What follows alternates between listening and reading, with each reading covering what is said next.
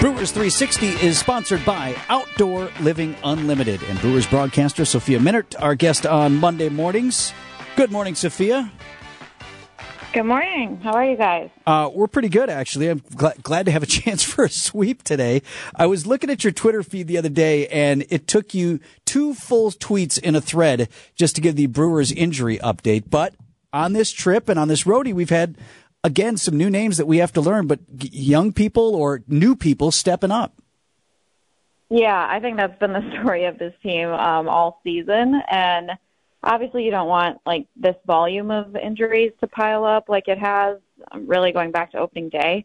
But it creates opportunities for other players. And we've had some great stories with players coming up and contributing in really impactful ways, and they're going to be counted on to continue contributing. I think, yesterday was a great example of that, of 4 of the players in the starting lineup started the season with AAA, and yet here they are. They're all in the same lineup, and they're being counted on. So I think we have definitely seen a lot of that this season. Sophia, you had a front row seat to Andrew Monasterio yesterday, hitting that first career homer, and you had a fun video there on Twitter, him going to the dugout, getting the cheesehead, and kind of being ignored, per usual, yes, with his teammates. How was that moment like for you, witnessing that firsthand? Yeah, it's fun. I think this team, despite everything that they've had to go through up to this point, they've still found ways to have fun every day. And, I think he's such a likable kid. He's got great energy. He's always smiling. It's his first week in the big leagues. Every day is like a dream for him. He's truly that guy that is just happy to be here, and he's playing really well. He's having great at-bats. Yesterday was a great moment for him. The 3-run homer, right away, gives them a huge lead. And, his teammates had some fun with it, give him the silent treatment in the dugout. And then, of course, they've got the great reaction at the end. Did you catch the Zach Brown band on Friday?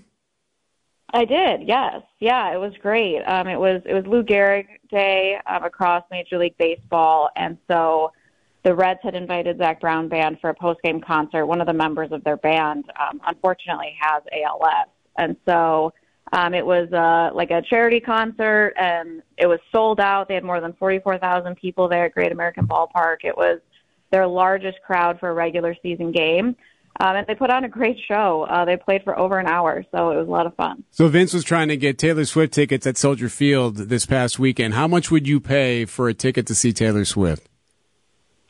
I was very lucky. I actually got to see her in Arizona when we were in spring training. So I did pay, and I would 100% go again. I don't think it'll probably work out with our schedule, but I had a lot of FOMO of everyone in Chicago this weekend that got to go to the concert, because I just love hearing when people get to go and what they think of it. And it really is. It's an amazing, amazing show. Even if you're not a big fan of hers, it's really quite a production. Sophia, Dad here was faced with $700 per for 2 girls. Oh, so no, I get it. I don't. I'm sorry, I was out on that. I don't envy anybody. Yeah, no, I get it. I get it. Trust me, it's insane, but I don't feel for you being in that spot. Sophia Minnaert with us on Monday mornings. Thanks, Sophia. Hope we bring home the sweep.